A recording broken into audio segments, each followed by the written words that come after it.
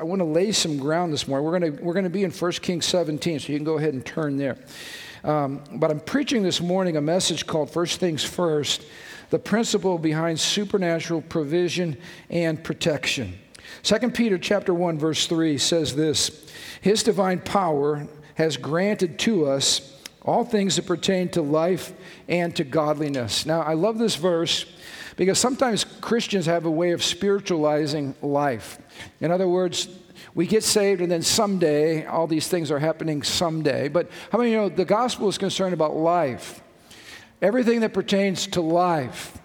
Meaning Jesus Christ died to resource us with everything that we need to live a godly life. That was the other part, life and godliness. How many know we've been saved to be conformed into the image of His Son? So how many of you have figured out life has a way of helping with godliness?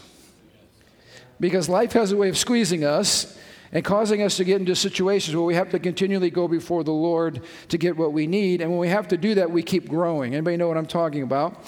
So life and godliness naturally go together. But here's my point. God has given us everything that we need to be the kind of people He's called us to be and to finish the destiny He has over your life. Anybody excited about that? That's the truth. Everything you need is found in Christ for life and for godliness or Christ-likeness. That's good news. Also, how many of you know the Old Testament is not a book or a covenant that we need to just push to the side because now we're living in the New Testament? The Old Covenant was written, the Bible says, for our example, to help us learn from how God demonstrated Himself in the past so that we can apply those same principles to our lives today. Y'all with me? You say, well, Pastor, where does it say that? Well, how about 1 Corinthians 10, verse 11? These things, talking about situations in the Old Covenant, happen to them as examples for us today, New Testament believers. So when you're reading what God did in the past, some Christians think God was a certain way under the Old Covenant and a different way under the New Covenant. But the Bible says He's the same yesterday, today, and forever. Which means if you read an account under the Old Covenant of something God did, it's so we can learn from it. And how many know if He did it then, it means He can do it now? Are you guys awake out there? Everybody out there? Come on. You got to talk to yourself. Got to get the lion. I need the lion awakening in your lungs this morning. So my goal every week is the same. As your shepherd, I want to inspire faith in your heart. Faith comes by hearing, and hearing inspires through the Word of God. So we hear the Word of God, and inspires faith in our heart. Everybody with me on that? I want you to be inspired. Let me say something else. I'm laying the preface before I dive into one of my life messages, all right? Something that's very, very important. How many of you remember when Israel was wanting a king, and Samuel was feeling kind of bad about it, and God said, they haven't rejected you, they've rejected me. And Samuel was ticked with what was going on with Israel, and he actually stood up, and this is what he basically said. I'm paraphrasing. He said, have I ever defrauded any of you? They said, have I ever not been a man of God or tried to lead you well or serve you well, care for you well? And of course, basically what he said is, if he looked at the course of his life, he has been a good shepherd, a great prophetic voice for the people, and he's shared the whole counsel of God, and he's tried to bless people. I can't think of a greater model for ministry. So as your shepherd this morning, I want to say that's what I'm aspiring to, a Samuel-esque life. Are you with me? So that when you come to the end of your journey, you can say, Pastor loved us, he spoke the truth to us, he cared about us, he did not defraud us, he was not gimmicky, he wasn't a shyster, he had pure motives, he really loved us. Can I get an amen on that? So y'all got to help me with that, all right? So I say all that because if you don't know me and you're brand new here, you needed to hear that. Let me ask you this question. In the year 2022, this year, how many times have I preached about the nasty topic of finances? Let me help you. So I don't want anybody saying, all churches talk about is money. All churches talk. No. We're talking today about a principle that's bigger than money. It's called the principle of putting first things first. And it is a principle that will set you up for blessing. Now let me just share something else with you. Many people say they believe certain things. But you don't really believe what you profess to believe until it's active in your life. So what I'm telling you is this message is 6 decades of work in my life. Okay? I'm not preaching out of theory. I'm not preaching out of hypotheticals. I'm not preaching something I don't practice. What I'm sharing with you today, I have lived for 6 decades in my life, give or take, minus the newborn season, all right? So what I'm trying to tell you is this is the truth. I've seen this happen. It's the truth not because of my experience. It's the truth because it's God's word. But it's also the truth because this principle works, and that's what I'm attesting to this morning. One of our core values here at Living Stones is kingdom generosity. We believe that God wants to provide so much for us that we're able to overflow into the lives of other people. And generosity, if you want to be godlike, I can't think of a quality that encompasses the heart of God more than generosity. I mean, God is a giver, and He's generous in His love and His affection, His kindness to us, and He's generous in His provision over our lives. So the Bible says where your treasure is, that's where you'll find a person's heart. And this message, I believe, has the power this morning to really change your life forever. So I'm ramping up to it for good reason, because I believe it's that important, and I want you to hear my heart. Turn with me, 1 Kings chapter 17. Amazing passage of Scripture. I've entitled this portion, Widows and Recessions. Widows and recessions. Now, if you're paying any kind of attention, and I know you all are, you get your paycheck and you start heading out and you start buying groceries. Anybody have that scary experience recently? Things are out of control. Gasoline prices out of control. Simple thing, my wife keeps saying, honey, I need to sit down with you because I'm not sure if you know how much things are costing. And I don't know how much things are costing because she largely shoulders going to the grocery store and buying the food that we need. And so she says, you just need to know this. How many of you know God knows what's going on in our economy? He also knows that what's going on in our economy is leadership created. And it can be solved. But the deeper issue is God understands recessions. And how many of you know God cares about widows? God cares about the disenfranchised. He cares about the poor. He cares about the hurting. In fact, He says that's what true religion is, that you care for widows and orphans and you care for people in need. So I just want to scream this loudly and clearly this morning as God's people. He knows you. He sees you. He knows everything about you. He cares for you, and He cares for your needs. All right? He knows what your pocketbook is. He knows the way prices are going. He cares. And I also want to quickly add, we care as a church family. We care. So let's take a look. We're starting with verse 8. Then the Lord said to Elijah, go and live in the village of Zarephath near the city of Sidon. I have instructed a widow there to feed you. So he went to Zarephath. And as he arrived at the gates of the village, he saw a widow gathering sticks, and he asked her, would you please bring me a little water in a cup?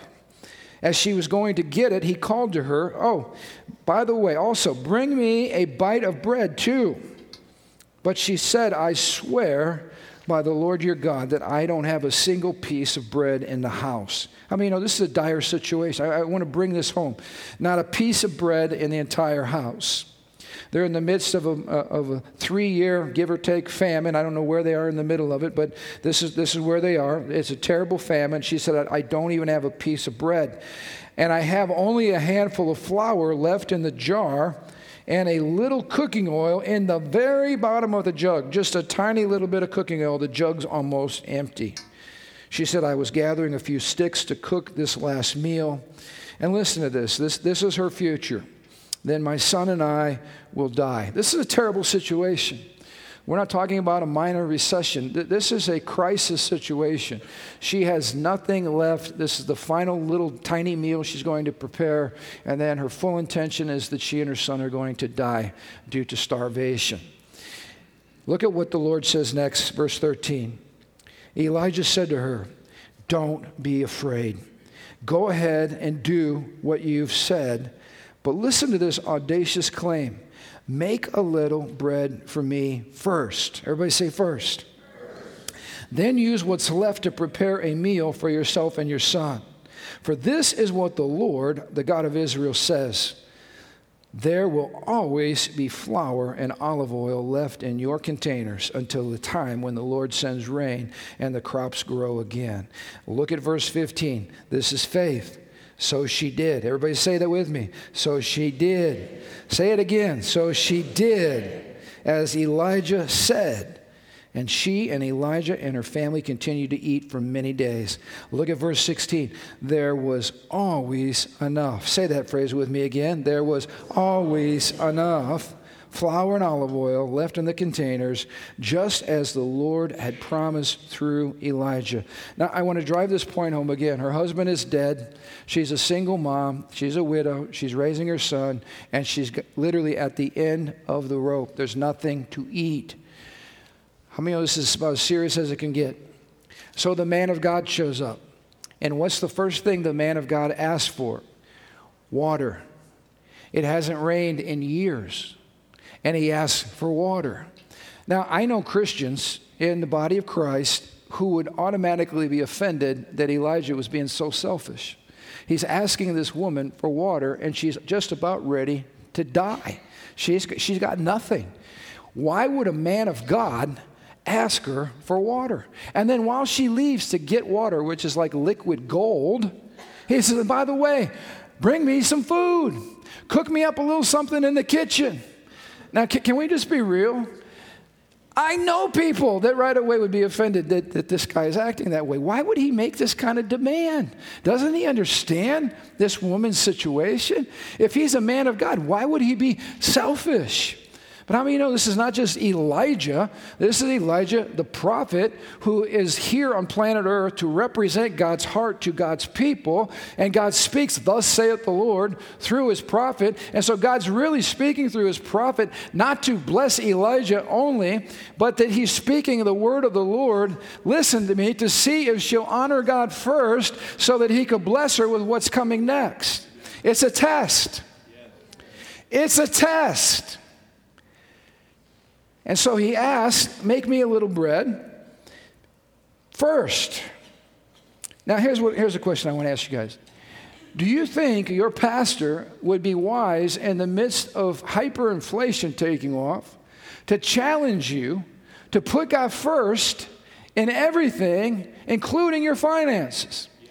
Do you think he would be stupid enough, audacious enough, to challenge you where it hurts the most? Because let me just tell you what people do when prices start soaring and our wages stay the same. They start doing this.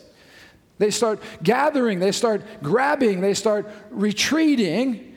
And yet, how many know that's the direct opposite of what God's inviting this widow to do? He's saying, don't retreat. Put me first. Put me first. Put me first. Test me in this, God's saying.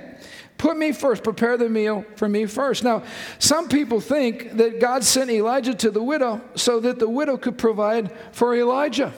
I mean, you know, God's not concerned with providing for Elijah. He's already done a really great job of providing for Elijah. Earlier in the chapter, he used birds to provide for Elijah, a raven. And later in this book, he sends an angel to provide for Elijah. So this isn't about God providing for Elijah through a widow. This is about a widow being provided for by God through Elijah. God sent the man of God to this widow because he cares about widows and orphans and he cares about their children. Sometimes we get the story turned upside down. How is this provision going to come about? Listen to me. By faith. By faith. Go get me some water. First test. She immediately obeys. By the way, bring me back some bread. She then begins to share, here's my predicament. There's not a piece of bread in this house. But Elisha says, bring it to me first. And then God sets things in motion. Then God releases a promise over this widow. He says, for the duration of this famine, you'll never go without oil. You'll never go without flour. I will feed you the entire time. How many know that's a great trade? We were tempted to get angry at God or Elijah until we realized that it's not about God hoarding things or being selfish or Elijah hoarding. It's about God trying to see if a widow in her deepest time of need would release what is in her hands, believing that if she honors God first, he'll take care of her all the days of her life. Listen to me, folks. This message is not a message of hypotheticals or trying to, we have lived this message. I've got 60 years of history on this message. I'm speaking with authority on this message because I've lived this. And some of you are nodding your head. I'm trying to establish a principle. Can I just say something? God is not hurting financially this morning. Let me tell you something else. Because of your faithfulness and your generosity, we're not hurting at all. In fact, we're moving forward. So I just want to applaud you all and say, great job. This is not a beat you up message or a guilt message or manipulation message. Hear my heart. This is a life message that if you will establish these principles in your life, you will see the goodness of God chase you down all the days of your life, and you will never go without. You will always have enough.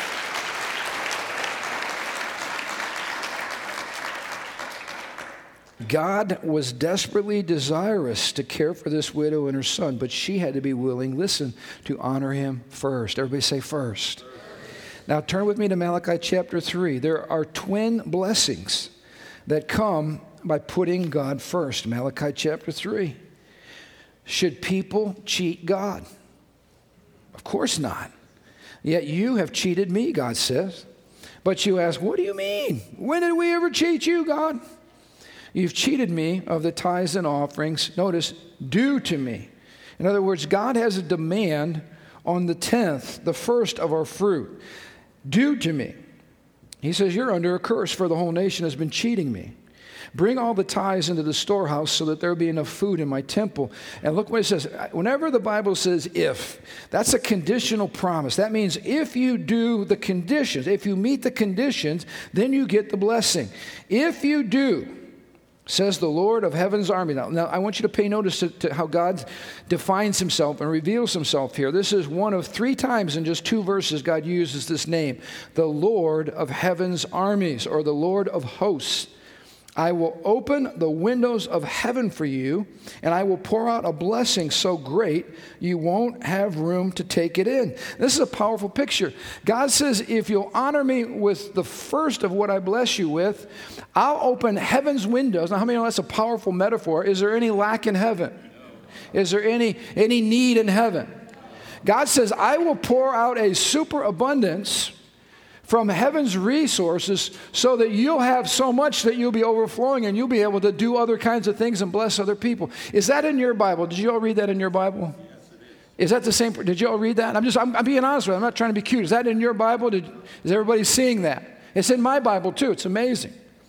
If it's not in your Bible, get the right Bible, all right? Because this is important. You're probably reading something fake. Look at what it says next. Try it. God's saying, I double dog dare you. Try it. Try it. Put me to the test. He said, your crops will be abundant, for I will guard them from the insects and disease. Your grapes will not fall from the vine before they're ripe, says the Lord. There it is, Lord of heaven's armies. Then all the nations will call you blessed, for your land will be such a delight, says the Lord of heaven's armies. First blessing God promises is supernatural provision. Now I'm trying to shepherd you all, okay? How many of you in unstable economic times would like to have a rock solid provision and promise from God that you will always have enough? Okay, the rest of you, I don't know if you're not awake yet or you didn't. Let me say, in times of economic uncertainty, you would like to go to bed at night knowing that God's promise to you is that your oil will not stop and your flour won't run out. I'm just trying to be real. Is that what your Bible is? Am I interpreting that correctly? All right.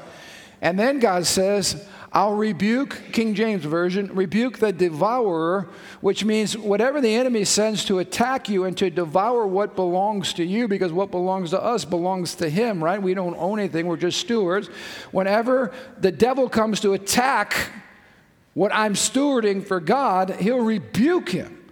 How many of you know, when God rebukes the devourer, that's as good as it gets. When God says, I rebuke you, who is he that's speaking? 3 times he tells us in 2 verses.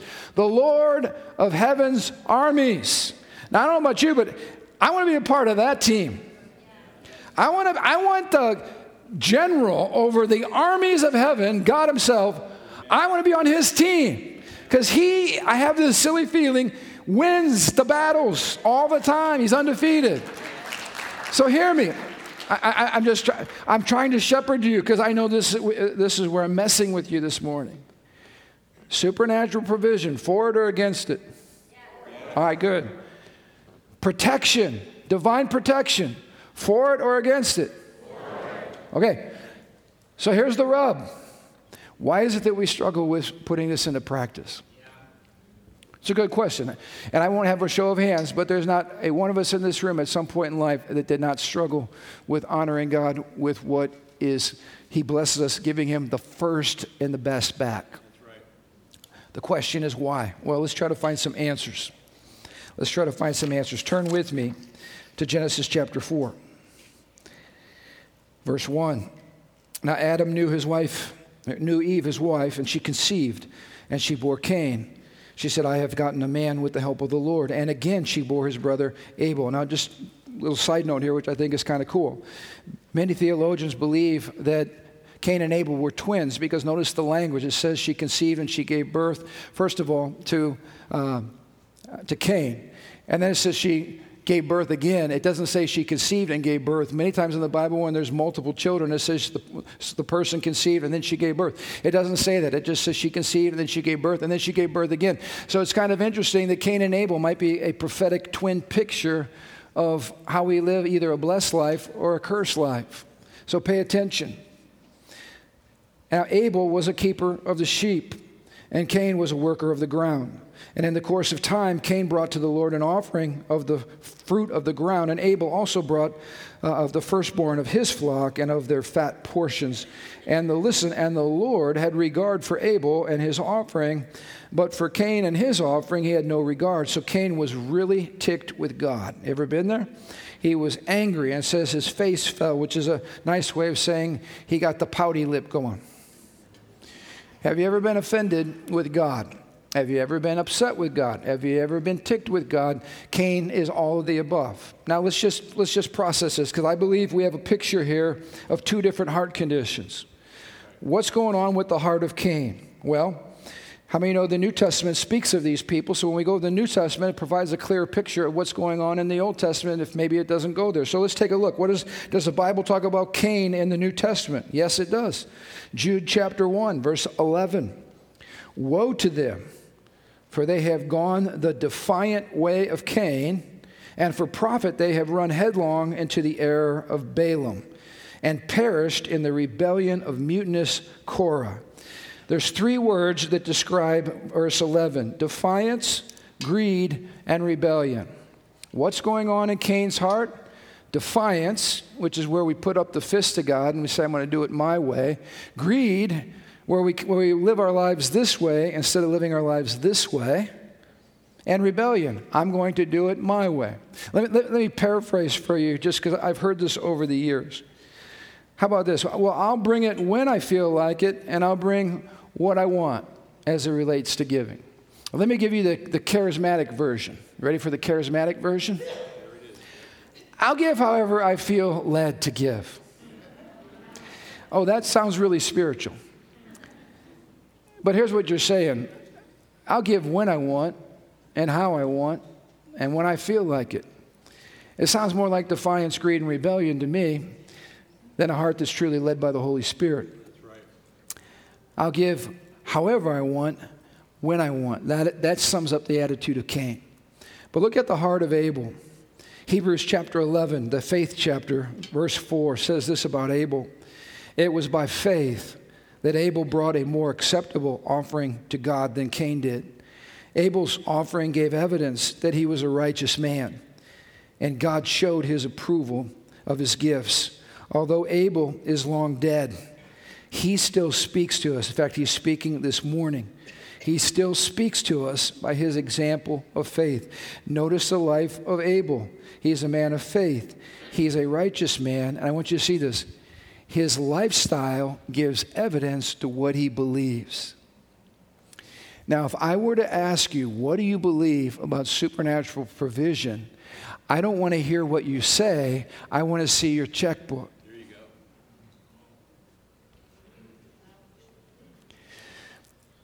Because a person's resources are the clearest indication of what they value and what their priorities are. Turn to your neighbor and say, he's really talking to you now, right? Just turn to your neighbor. He's really talking to you now. Okay, just kind of wave at me a little bit like this if what I just said was absolutely true and you know it. Okay. Because it's true. My dad actually scared a current member of our church out of the church for a decade because he stood up one Sunday talking about discipleship and said, I don't want to hear your talk. I want to look at your checkbook and see where your priorities are. And this guy was a first-time visitor, and he goes, oh my gosh, this pastor wants to look at my checkbook. He was gone for a decade, all right? It scared him. It's not the church growth solution right there, right? No seeker sensitivity there. They're gone. But how many of you know it's true? If I'd let you look at my finances, you could see what I value. You'd see food on there, and I value NIPSCO just like you, and I value my bank, I pay my mortgage. All those things are okay to value, but you'd also see where my money's going. Because it would be an indication, not talk, it'd be an indication in real life of where my priorities are.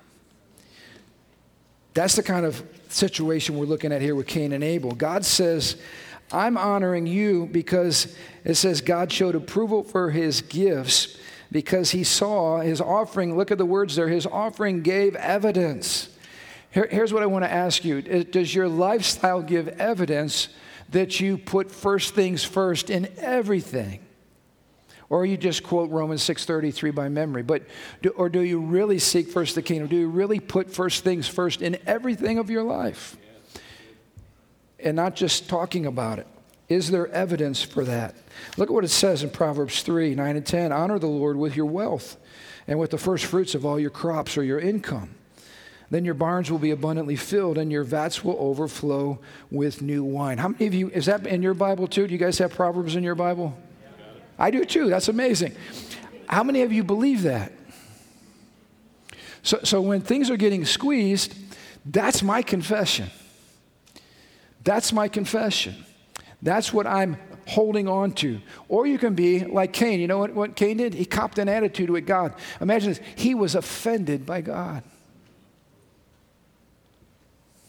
I can't believe you didn't receive my offering. Why didn't you receive my offering? Why did you receive my brother's offering? He was offended at God. Now listen, I know because of the size of this crowd that there's somebody that you're offended that I'm even talking about this right now. And I'm trying to help you. I am trying to help you. Pastor, how are you helping me? You're making me feel uncomfortable. I'm not making you feel uncomfortable. I'm just saying what he said. And you're uncomfortable because it hasn't come into practice yet. But I'm trying to help you because I love you. I don't want your money. I want you to be blessed. I want to see you grow.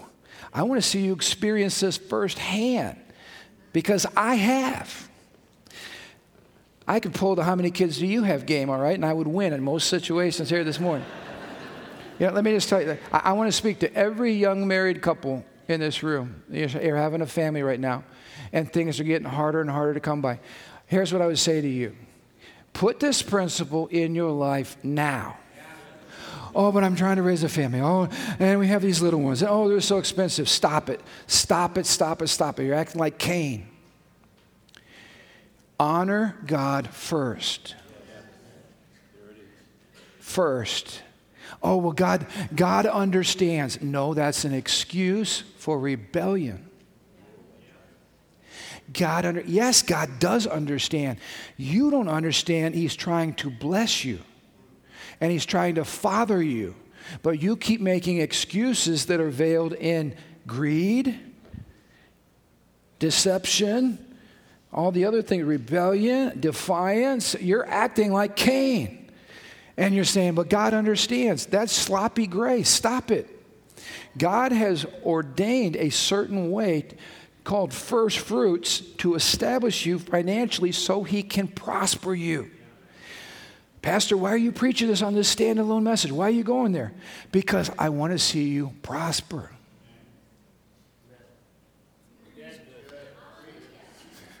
Some of you looking at me.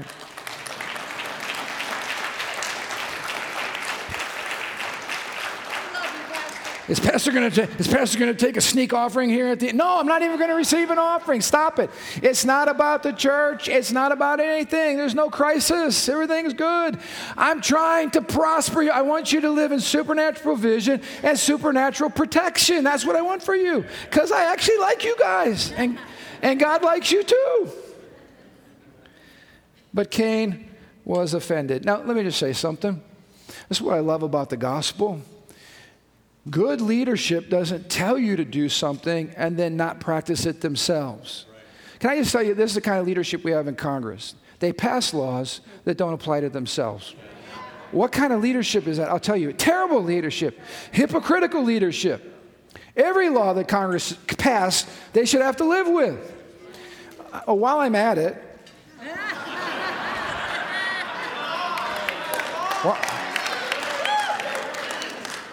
every global alarmist, if they drive a car or fly in an airplane, you little hypocrite. You absolute hypocrite. Why don't you practice what you preach? Here's what I love about the gospel. Jesus never asks us to do anything He doesn't do first. And I told you in the New Testament, we go back to the Old Testament to see the patterns and the types of Jesus. So let me ask you this question. Does the Bible in the New Testament say anything about firstborn? Does that name ring up with that phrase in there? How about this? First fruits. Who is the firstborn and who is the first fruits? His name is Jesus. So listen, Cain should not be offended at God. He should be more concerned that God's offended with Cain. And let me tell you why. Go to the first verse there, one that you all know, John chapter 3, verse 16. For this is how much God loved the world. He gave His one and only Son. Everybody say one and only. He gave His one and only firstborn. How many of you know God gave His first and God gave His best? For me and for you. So that anybody who believes in Him will not perish but have everlasting life. So God took His firstborn, like He instructed us, and dedicated it to His purpose. He gave it away for our redemption. Let's go to the next verse. 1 Corinthians 15:20. In fact, Christ has been raised from the dead, the first fruits of those who have fallen asleep. God sowed His firstborn as the first fruits so that when Christ arose, we would follow. We would be the fruit that came out of the gift of the first fruit. Yes. Jesus is the first fruit of God Almighty. And look at the last verse here. 1 Corinthians, I think that should be Colossians 1:15, typo there. He is the image of the invisible God, the firstborn of all creation. Jesus is the firstborn of all creation. God gave His firstborn and His best so that there would be an incredible harvest that would come later. In other words, God is operating on His own principle. So let me ask you this question. Should you be Cain this morning and be ticked at me that I'm talking about how to bless you, or should you be able and follow suit of what God's done and move into the blessing? Let me just share something with you. I know a lot of you don't write checks anymore. That's kind of old school, right? Everything is digital now. However you do that, that's great. But can I just tell you how I do it, and this is why I do it. I'm old school. I still got checks. When I get paid, this Wednesday, I will get paid. I will write a check. My first check and my first fruit will be my gift back to the Lord of what He's blessed me with. And let me just tell you what's going on in my heart. You say, well, Pastor, you just do that because you're a pastor. No, I have been doing this since I was 7 when I gave my life to Christ. My mom and dad taught me this. So if I got $1, I gave a dime to Jesus because it was the first fruits, all right? It was my tithe. I learned that principle since I was 7. I've practiced it all my life. We've had 8 kids. Things have been tight at times. But can I tell you, the first check we wrote was not for groceries, diapers, or any of that. The first check we wrote was to the Lord because I honor God. Yes. Amen. When I'm writing that check, it's not out of a sense of duty and obligation. Especially as I've gotten older, there's an incredible sense of joy in my heart. Sometimes I will take my check in my kitchen and I will wave it over my head. And I'll say, Father, you have blessed me all the days of my life. I have never gone without. I have never lacked. All I can do to this amazing King, as we sang this morning, is raise a hallelujah and return to you what you have already given to me. It's kind of like when your kids buy you a Christmas present with the money you just gave them.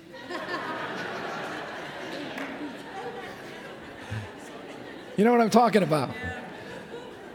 You hand them the money, they buy you this gift. That whatever that little amount of money can provide.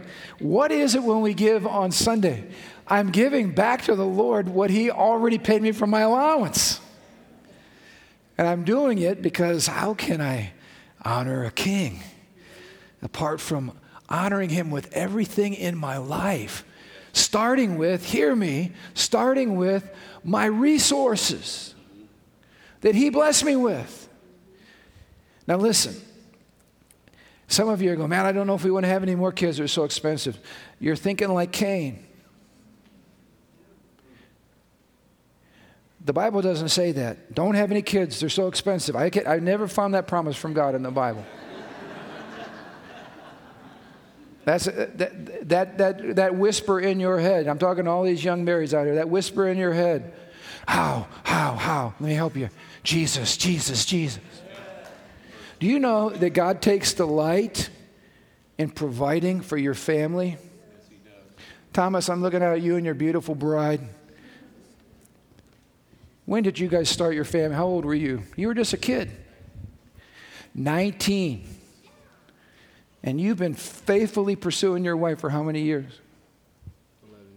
11 years. And how many children do you have? 5. Hey, 5 kids in 11 years. How many know that is a fruitful man right there? And so here's the deal. I'm going to help you out. I never once had any thought about like planning my family. I just pursued my wife. When I pursued my wife, my family happened. It's amazing how that happened. But I just kept pursuing. I mean, no, pursuing your wife is a godly thing. So I just kept pursuing my wife. And then these kids kept coming. You know what I'm talking about. And they do cost money. They do cost money. Kids cost money. But how many know God says your kids are a gift from Him? And that they're, ready for this, they're a treasure.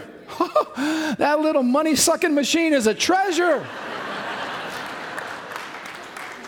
And so, I'm serious as I can be. Any of you that are young and you're starting off and you're going, oh my gosh, well, we're gonna wait till our portfolio is in order before we have a family. You will be dead. You won't have any kids. Stop it. That's not how it's supposed to work. You're young and in love. This is not like a spreadsheet, like you're going to figure out when you're going to conceive and all this stuff. Stop it. That ruins all the fun. Hey, we made our financial goal, honey. Let's go. No, you don't do that. That's not romantic at all. Here's what I did. I took whatever income we had, and I took the first, and I took it to the Lord. That's right. And then God always met our needs. Let me tell you something else. Well, Pastor, who do you have on your leadership team? We don't have any Cains on our leadership team. Not a one. Only Abels. You say, why is this church healthy? Only Abels. Because listen to me, don't get mad at me. Don't get mad at me. I'm trying to help you. I'm helping you right now. Don't you be offended. The truest test of a man's faithfulness to God is not the profession from his lips, but the fruit of his accounts. If a man can't trust God with his finances, why would I entrust him with you?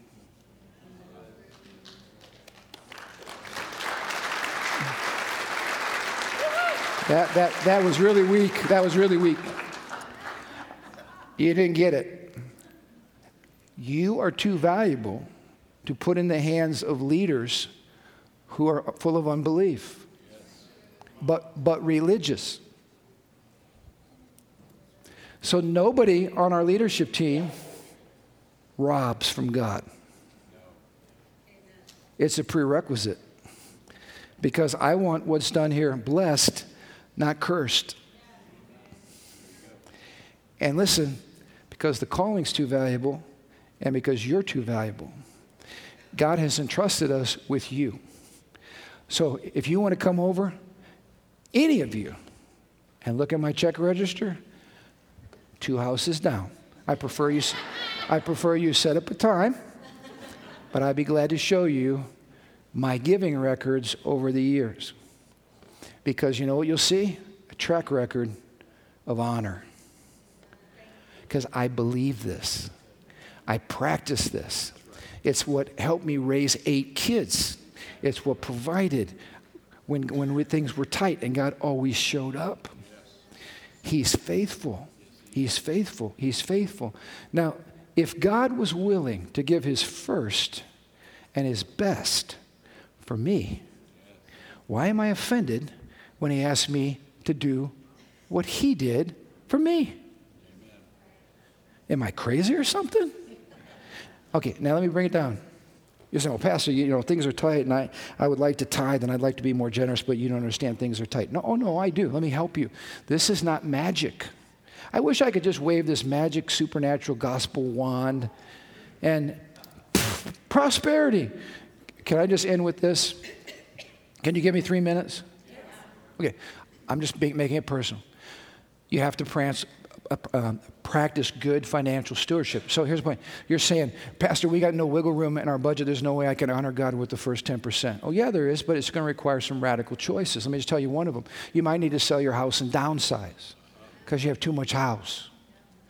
That car that you're driving that's really, really nice, but it has a massive monthly payment, yeah, you might need to go back to a used car for a while to bring its things in order.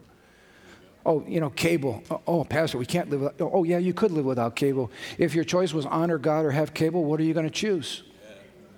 Let me say that again. If your choice is honor God or have cable, what are you going to choose? It'll show me how serious you are about being blessed. Some people, you're so nearsighted, you can't imagine what God's trying to bring you into because I can't live without Netflix. I mean, listen, you're going to stand before God someday, and you're not going to be up there with your TV channel changer. God, I know you understand. Yeah, I do understand. He's really smart. He gets finances. He's trying to prosper you. But you won't honor him, so he can't prosper you, even though he wants to prosper you. So you know what you have to do? You got to live on less so that you could honor God, so that he can bless you. But some people aren't willing to make the adjustments, so listen, they just keep doing this. God understands. Excuses are the crutches of the enemy, all right? He'll fill you with excuses, and I hear Christians do this all the time.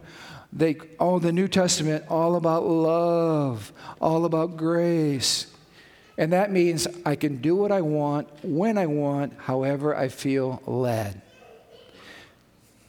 So here's my challenge to you. You can keep doing what you're doing. I just have invited you to the most amazing promise. And if any of you are mad at me, you just missed the whole point of this message. Let me tell you why you're mad. You're mad because God's pushing your buttons. And because he's encouraging you to bring your house in order so that he can bless you and prosper you and protect you. I'm trying to see who believes me. There's one. So this was a standalone message, which means if you come next week, I won't make you uncomfortable with this topic, all right? But we'll pick a new topic. All right?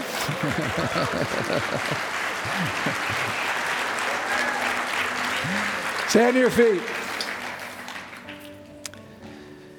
And I want to pray. We have our leaders coming up front. Listen, if you're dealing with anxiety, especially in the area of finances, I just gave you the word of the Lord. It's not my opinion. It's not what I think. It's what God thinks. But he wants to break off of you fear and anxiety, especially as it relates just to life in general. Maybe it's financial squeeze. Understand God's wanting to enlarge you for his purposes. He's wanting you to have more than enough so you can bless other people and bless his purposes. And so if you need prayer, you're dealing with discouragement, depression, any of that stuff, don't leave here. That's from the enemy. Let God set you free this morning. Lord, thank you for these crazy, awesome promises. Thank you that you insult us. You insult our intelligence, Lord. You offend our minds. What kind of God would ask a widow with nothing to provide a meal for him? But that's exactly what you do, because you're trying to bring us into a supernatural dimension of provision and protection. So, Lord, may the spirit of Cain be broken off of this house. God, may those who are struggling to obey, may they find courage today simply to honor you. And, Lord, may the blessings that followed Abel, even as his blood still speaks from the ground as a righteous, faithful man, Lord, may that be the testimony of each of us and of us corporately as living stones. May we move in faith and in righteousness. May we always be God-honoring. May we put you first in everything, so that you bless us all the days of our lives. We give you the glory for it now in Jesus' name. And everybody said, amen. Hey, we love you. Have an amazing week.